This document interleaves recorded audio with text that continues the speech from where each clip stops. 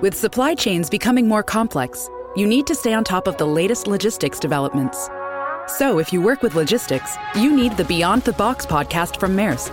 It's the easy way to keep up to date with everything from digital disruption in logistics to the need for supply chain resilience in today's market. Find out more and keep ahead of the game with the Beyond the Box podcast on logistics insights at maersk.com/insights.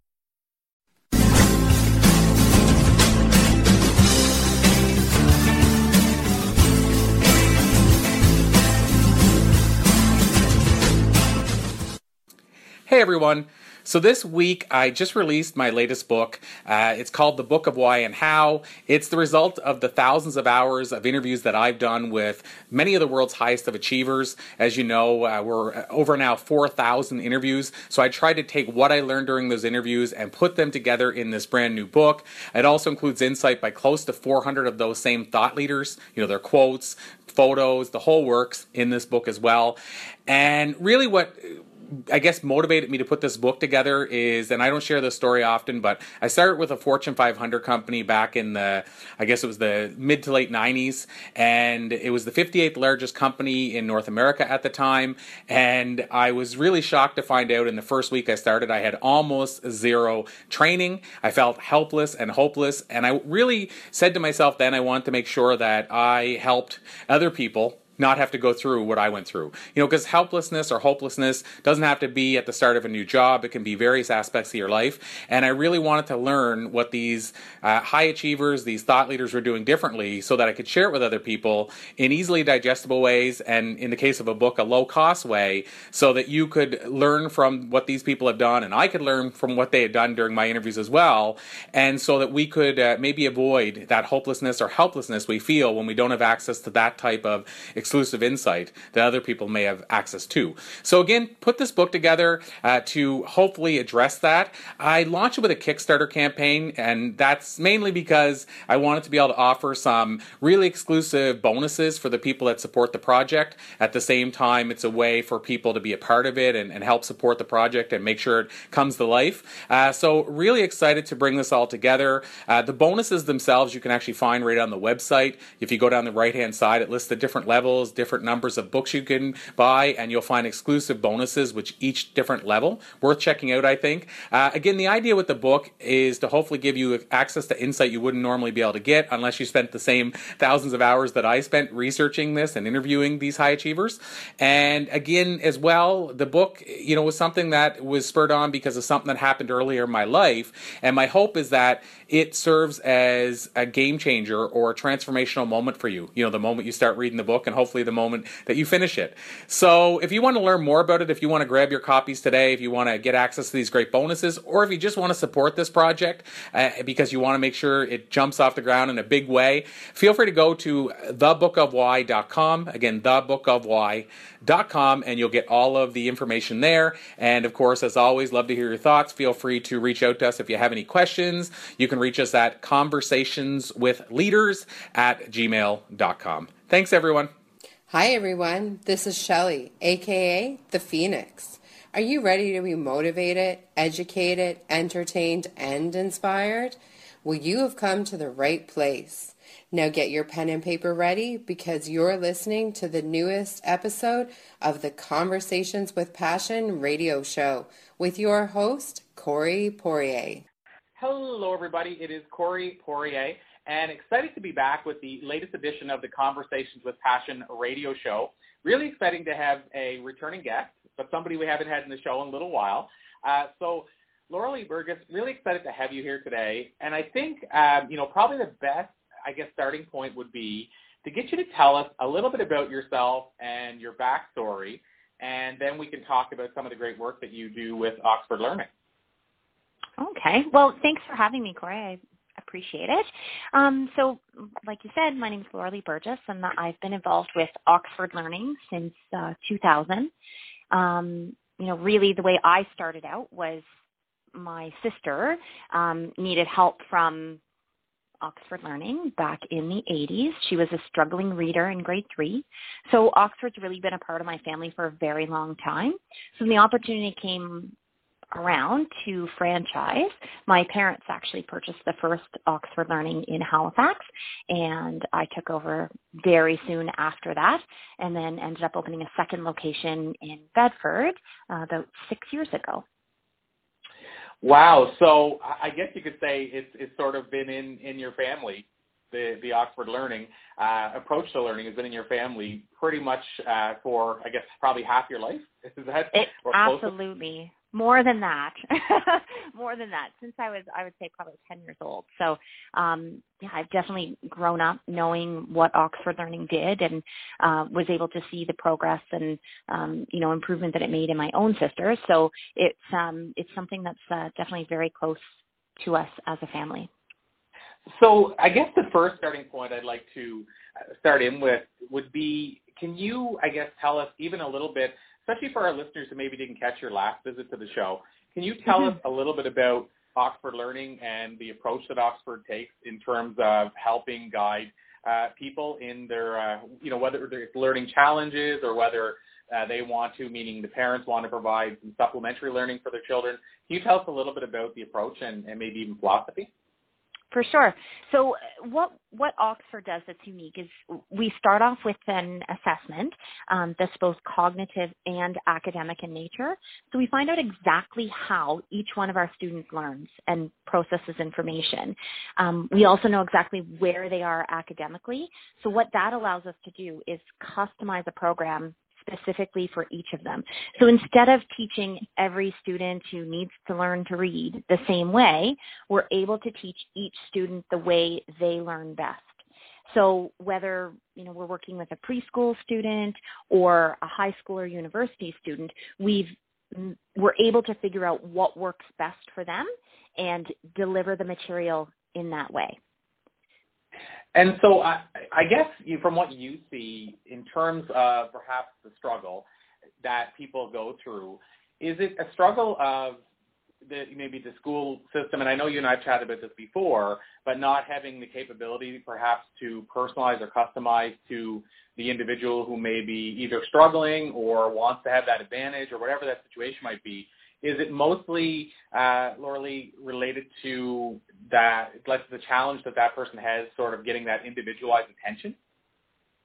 I would say yes. I mean, schools are set up, in a way where there's 25, 30 kids in a class, regardless of the grade level, and the teacher doesn't have the time to really get to know each of the students on the same level that we do. So they're unable to really customize a program for each individual student.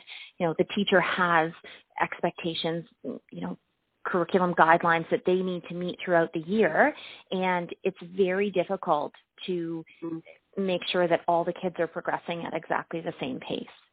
So they don't have the same opportunity that we do, for sure. And then I guess from what you see, what are the main, I'm going to say, pieces of feedback that go that way that you hear from clients in terms of maybe the difference they see in their children, if we use that example of the difference they might see in their children after they've been going to Oxford for a while, or maybe the differences that their teachers at school are saying, or of course their parents might be the ones telling you that the teacher said this, they noticed this big change in them. Like, what are the kind of things that you see take place? Well, absolutely the biggest thing and the most important thing is increased confidence. So when students come to Oxford, we're teaching them at their level. We're starting out where they are, and we're moving at their pace. So they build confidence, realizing that they can do this, and they're experiencing success. So confidence is the very first thing that parents notice. And once kids begin to believe in themselves again and realize that they can do whatever is presented, they're more willing to try. And so that would be the biggest change that we see in kids. So once that confidence increases, then we see the academics begin to improve after that. Now, and I know you and I chatted about this as well, and I mean, I've been sort of following the change in the educational world over the last number of years, and obviously with technology, there's a lot of changes that are taking place. Do you, based on your experience, do you find it still as beneficial for children to, for example, read from books, or is there a difference, like let's say reading from an iPad or like, do you have any preference based on what you've seen, or is there any study you've heard that says reading, let's say, from printed material is a difference between reading digitally? I mean, I'm just curious about this because I know people have their own preferences, but I just don't know, is there anything that sort of backs up based on what you've heard? Well, I mean, there's plenty of research in both, reading a book on paper and reading a book on an iPad. My personal opinion is that if you're reading, you're reading. And, the iPad or, e-readers, it presents an opportunity for some kids who are not really interested in picking up a book to become more interested. So there's more apps that are engaging kids, that are helping kids with words that they don't know. The text-to-speech apps on some of these books allow kids to be able to figure out words that otherwise they may have just skipped over. So I think, I think there's lots of research that says reading a paper book, you get more out of that. But I also think there's plenty to support the fact that if you are reading from an e-reader or, an iPad, that you're reading more than you would be otherwise. Well, another thing that I've heard from people too, and I mean, I have sort of my thoughts on it, but, even something like, let's say, Harry Potter. I've heard, people, comment like, well, a lot of children now are reading Harry Potter, and that's not the same as maybe reading a book that's going to, whatever that thought is going to maybe enhance them personally and professionally or what have you. But it seems to me that things like Harry Potter, when that came along, that introduced more kids to reading than I would say most books that have come around in the last 15 to 20 years or more. Absolutely. Yeah. So absolutely. It seems like that's a good thing overall. Would you kind of call that a good thing based on what you've seen? I would say Harry Potter is one of those books that really did spark reading in kids that were not necessarily interested. So I think that's a great book for kids to get started because it hooks them in, and there's 7 of them now, so they can continue reading. What I also love about Harry Potter is it's a really great opportunity to say to the kids, listen, I want you to read this book and then we'll see the movie. So there's some incentive there to be able to read and then see, did the vision I had in my head as I was reading match what it looks like in the movie. So that it's a really great way to encourage kids to read if the book is made into a movie. And there's several of those now that, you can get the kids to read the book first and then watch the movie as an incentive after. So, Laura-Lee, another area that, and you can tell me if this is a fair question to ask in terms of, something that I guess I'm seeing a lot, and I know we all are, but I'm not sure, again, how much study there's been done into this or what you may have heard. I guess you probably have access to more than I would. But when it comes to things like, for example, autism, where, we hear of people being on the spectrum with autism and we hear of autism, I'm going to say 1,000% more than whenever, of course, I was growing up and when you were growing up. But we hear about autism a lot more. Do you feel, based on, again, maybe what you've heard, is there something that's contributing to that, or do you think that it's something where we just didn't hear about it before because we didn't know it and it wasn't diagnosed? Because I'm just curious as to if it's maybe something that is triggering it, maybe it's the food reading, the environment we are in today, or is it, again, just that we didn't know about it before? When it comes to that sort of thing, I think that research has certainly evolved since we were kids. I don't think that my own opinion, I don't think it did not exist when we were younger. I think they just didn't know enough about what it was or how to treat it. My feelings on ADD or ADHD may be a little different. I do think that existed. I think it is much more diagnosed these days, but I also think that a lot of that, and again, my own opinion, is because in society, we are not teaching kids the same way that we used to. So there's not a lot of quiet, sit, read, writing on your own. A lot of kids are into electronics these days, or they're, on an iPad, on a screen, watching TV. They're always on the go. So we don't have enough of that practice of sitting quietly. And I think we do see that a lot more in a classroom, that kids are busy and moving and, much more energetic than maybe they were in the past. I think part of that has to do with our culture today. I think that may be overdiagnosed. I think that's a fair statement. But I do think it existed, and I do think it does exist for some kids. But I think there are a lot of kids that are maybe diagnosed with ADD or ADHD who just really haven't learned to focus or sit and concentrate. And so I'm sure you had parents asking you as well, what to sort of do about that.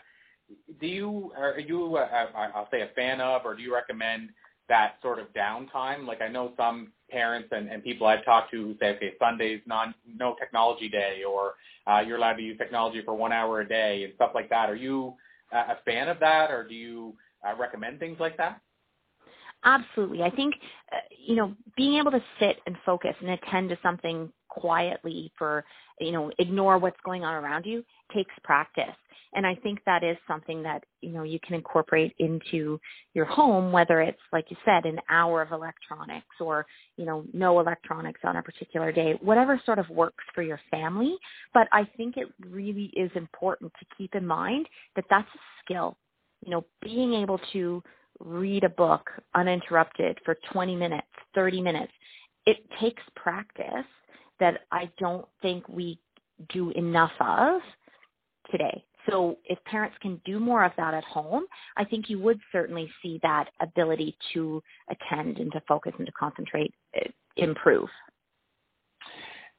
So, and I guess you yourself, and we've chatted about this as well, so I say some of those things when I say we chatted, just to say that I sort of have a little bit of a backstory on it. But I know yourself, you have children, you're raising two.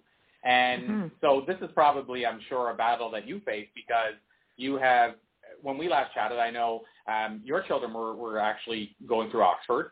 And so, you're probably dealing with situations as well where maybe they see other children that are using technology a lot, and there's probably that temptation that didn't exist maybe when we were growing up for technology. I mean, obviously, we might sit in front of a TV for hours, but it was a little different because you couldn't bring the TV with you. Right. Do you find yourself that it's a challenge even for you, even with what you know and even with working within Oxford, or have you sort of figured out some strategies that make it much easier? It's absolutely a challenge. I think it's a challenge that no matter how much I know is, the right thing to do, as the parent of an almost 9 and 10-year-old, it's, for my daughter, if all she had to do all day was have some screen stuck in front of her face, that's what she would do. Now, my son, on the other hand, would get bored and he'd go play outside. But I definitely have to limit their screen time because it's addictive. They get sucked into it. And so we do have times where it needs to be turned off, or, there's no electronics in the morning. And it's not easy to manage. It really isn't. It's everywhere they go. So it is an ongoing struggle, I would say, for me as well as every other parent. And I guess now if we go further down the educational spectrum and talk about some of the advantages that Oxford provides somebody, a student, let's say, that may be going to school as well and attending Oxford, let's say, in the afternoons. What are some of the advantages that you see that they would have? So I'm thinking of that parent that says maybe they want to send their child to Oxford because they want them to get the extra attention or the extras they're not getting maybe through the traditional school system, but they're still going through the school system as well. What are some of the, I'm going to say, the advantages or the extras that they sort of would see or that they would get? Well, a lot of what we do is we really focus on teaching kids how to learn. So it's all about teaching kids to learn the material in a way that makes sense to them. But at the same time, lots of kids have gotten to the point that they have in school by doing very little. Maybe they're really bright or things have come easy, but they don't necessarily have the skills. And what we do is we teach those study skills. We teach kids the skills that they need in order to be successful in school. So things like planning and time management, how to take better notes in class, how to listen more to what the teacher is saying. Those are all school skills, but they're also life skills. And so the kids are learning how to use their own strengths to improve upon their weaknesses and build up these skills that will last a lifetime. Love it. And so this is the easiest question of the whole day. Basically, my last of my 3 questions is simply, how can we learn more? So if somebody's listening, as I mentioned, from Nova Scotia, that they want to maybe learn more about the work you're doing in and around Halifax, how would they connect with you? And then I guess if somebody is listening outside of that area, how would they connect with Oxford? So I guess that's a 2-part question. Yeah, so probably the best way for both is to visit our website, which is oxfordlearning.com. You can then do a search for the center, the location, the province that you're looking for. So if it is somebody outside of Nova Scotia, we have centers right across Canada, centers in the States as well. So I would say definitely visit the website and check it out, see what's in your area and close by. If it's the Halifax, the Bedford location, then we can certainly help you out and would be happy to answer any questions that anyone might have. Well, that's all, folks. That's another great show with a few great concepts and ideas that might be just what you need to get your ball rolling. Thank you so much for tuning in. We'd like to thank a few people for helping make this show possible. IB Trade Show, go to ibtradeshow.com. Engaged Leadership, go to in-engaged.ca. Permadry, guaranteed solutions for leaky basements, go to permadry.com. Sites and Bites, your site for great service, sitesandbites.ca. Oxford Learning, never stop learning, go to oxfordlearning.com. Smile Dog, your receptionist, go to smiledog.ca. Thanks again for tuning in. On behalf of Corey Poirier, I am Mark O'Kelly, and this has been Conversations with Passion.